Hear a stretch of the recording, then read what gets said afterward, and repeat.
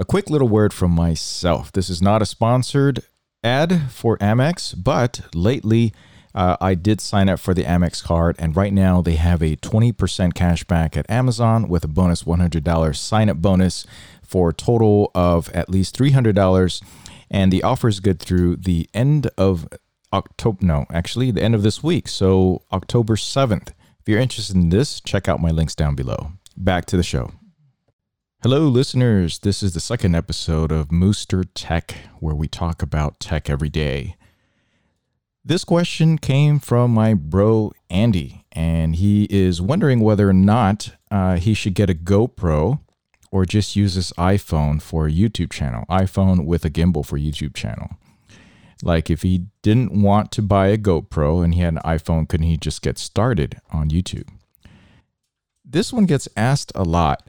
And what I want to tell everybody is if you are thinking about starting a YouTube channel, you should just start and use whatever it is that you have. Just start so you can get a feel for it, and then you can kind of listen to it, review it, and find out whether or not what you have is going to work for you. Okay, now back to the point. GoPro versus smartphone. Why do you want to get an action camera versus using a smartphone? Okay. So it depends on a lot of what you intend to record, how you tend to record it, and what kind of smartphone you use. Chances are a lot of us use a fairly modern smartphone that's capable of recording in 4K. So you're going to get pretty darn good video and photo from your smartphone already, and then that's something that you carry with you all the time. Now, where an action camera really comes into its own is it's built into the name of it, right? It's called an action camera for a reason. If you just take a look at some of the GoPro commercials and you see a lot of things happening, people surfing, they're skydiving, they're jumping, they're biking, they're trail running, driving really fast on a track. I mean, this is exactly the type of camera that's for you.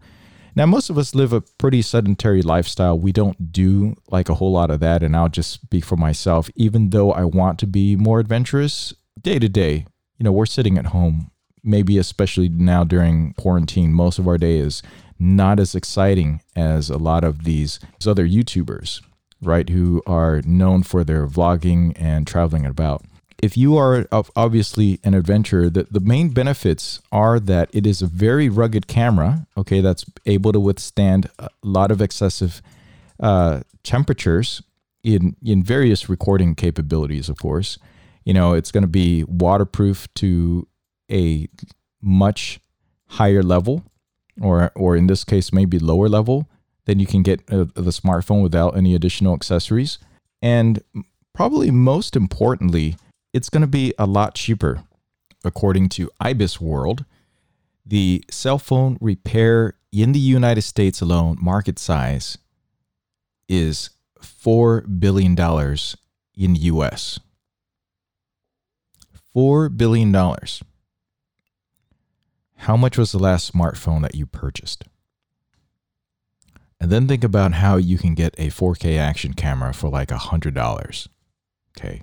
And it's going to record really good 4K video that is comparable to most smartphones that cost easily 4 or 5 times as much than your smartphone in many cases. If you only have that one smartphone, that's your main daily driver, you can't risk completely wiping that out, cracking that wide open, just completely destroying your smartphone in what it is that you're trying to record. I mean, that's a very good reason.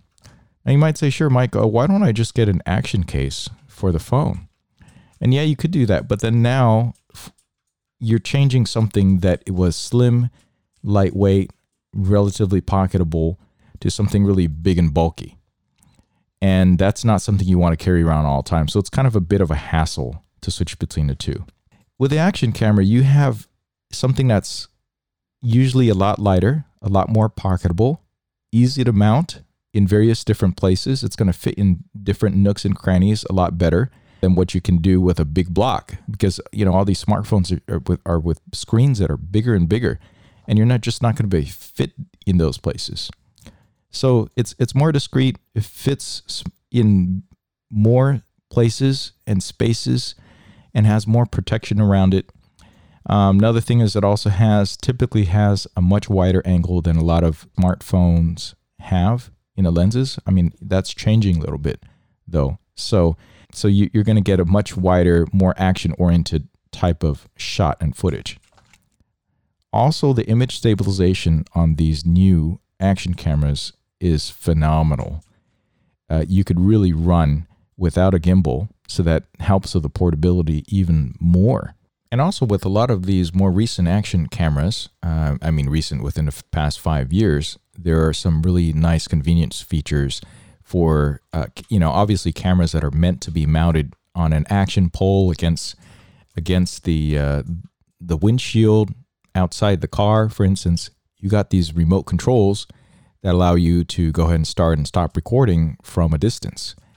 And then with the voice recognition, all you have to do is yell out, "Hey GoPro, start recording," and it will do it. And then when you look in an action camera that is focused specifically to record good video and do it quickly and well without mucking things up, just think you have something that you want to record right away. You see something. With an action camera, you press that one record button and it starts recording really quickly. Whereas with a smartphone, you might have to turn it on. You got to now unlock it because you have all this important confidential data in there that you don't want to be lost or stolen. So you got to do Face ID, you got to do Touch ID, you got to put in your PIN code. Then you open the camera app and then you hit record. By that time, the action camera already caught everything.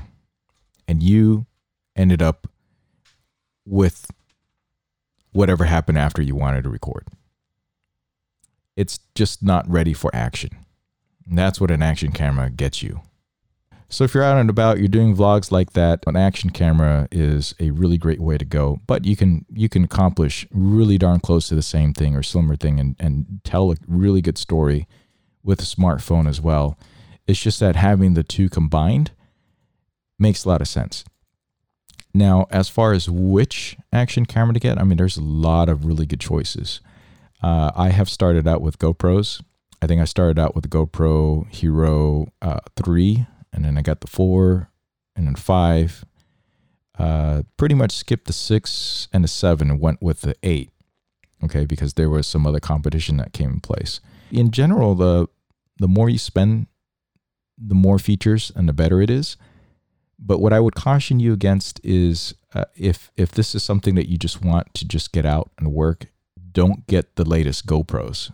They tend to have stability issues that can be quite frustrating, especially since they sell a lot of the sizzle, but the software typically isn't up to snuff right around release time. So if you wait a little bit or just get the older GoPros, you get a nice discount.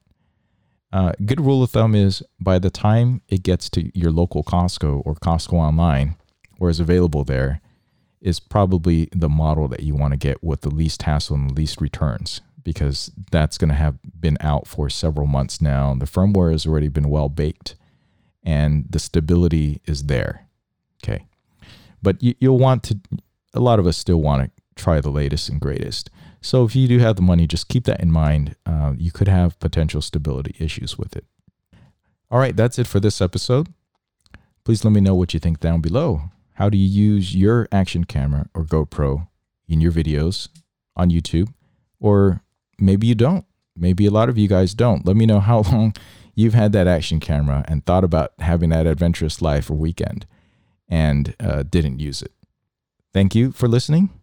I'll catch you in the next episode.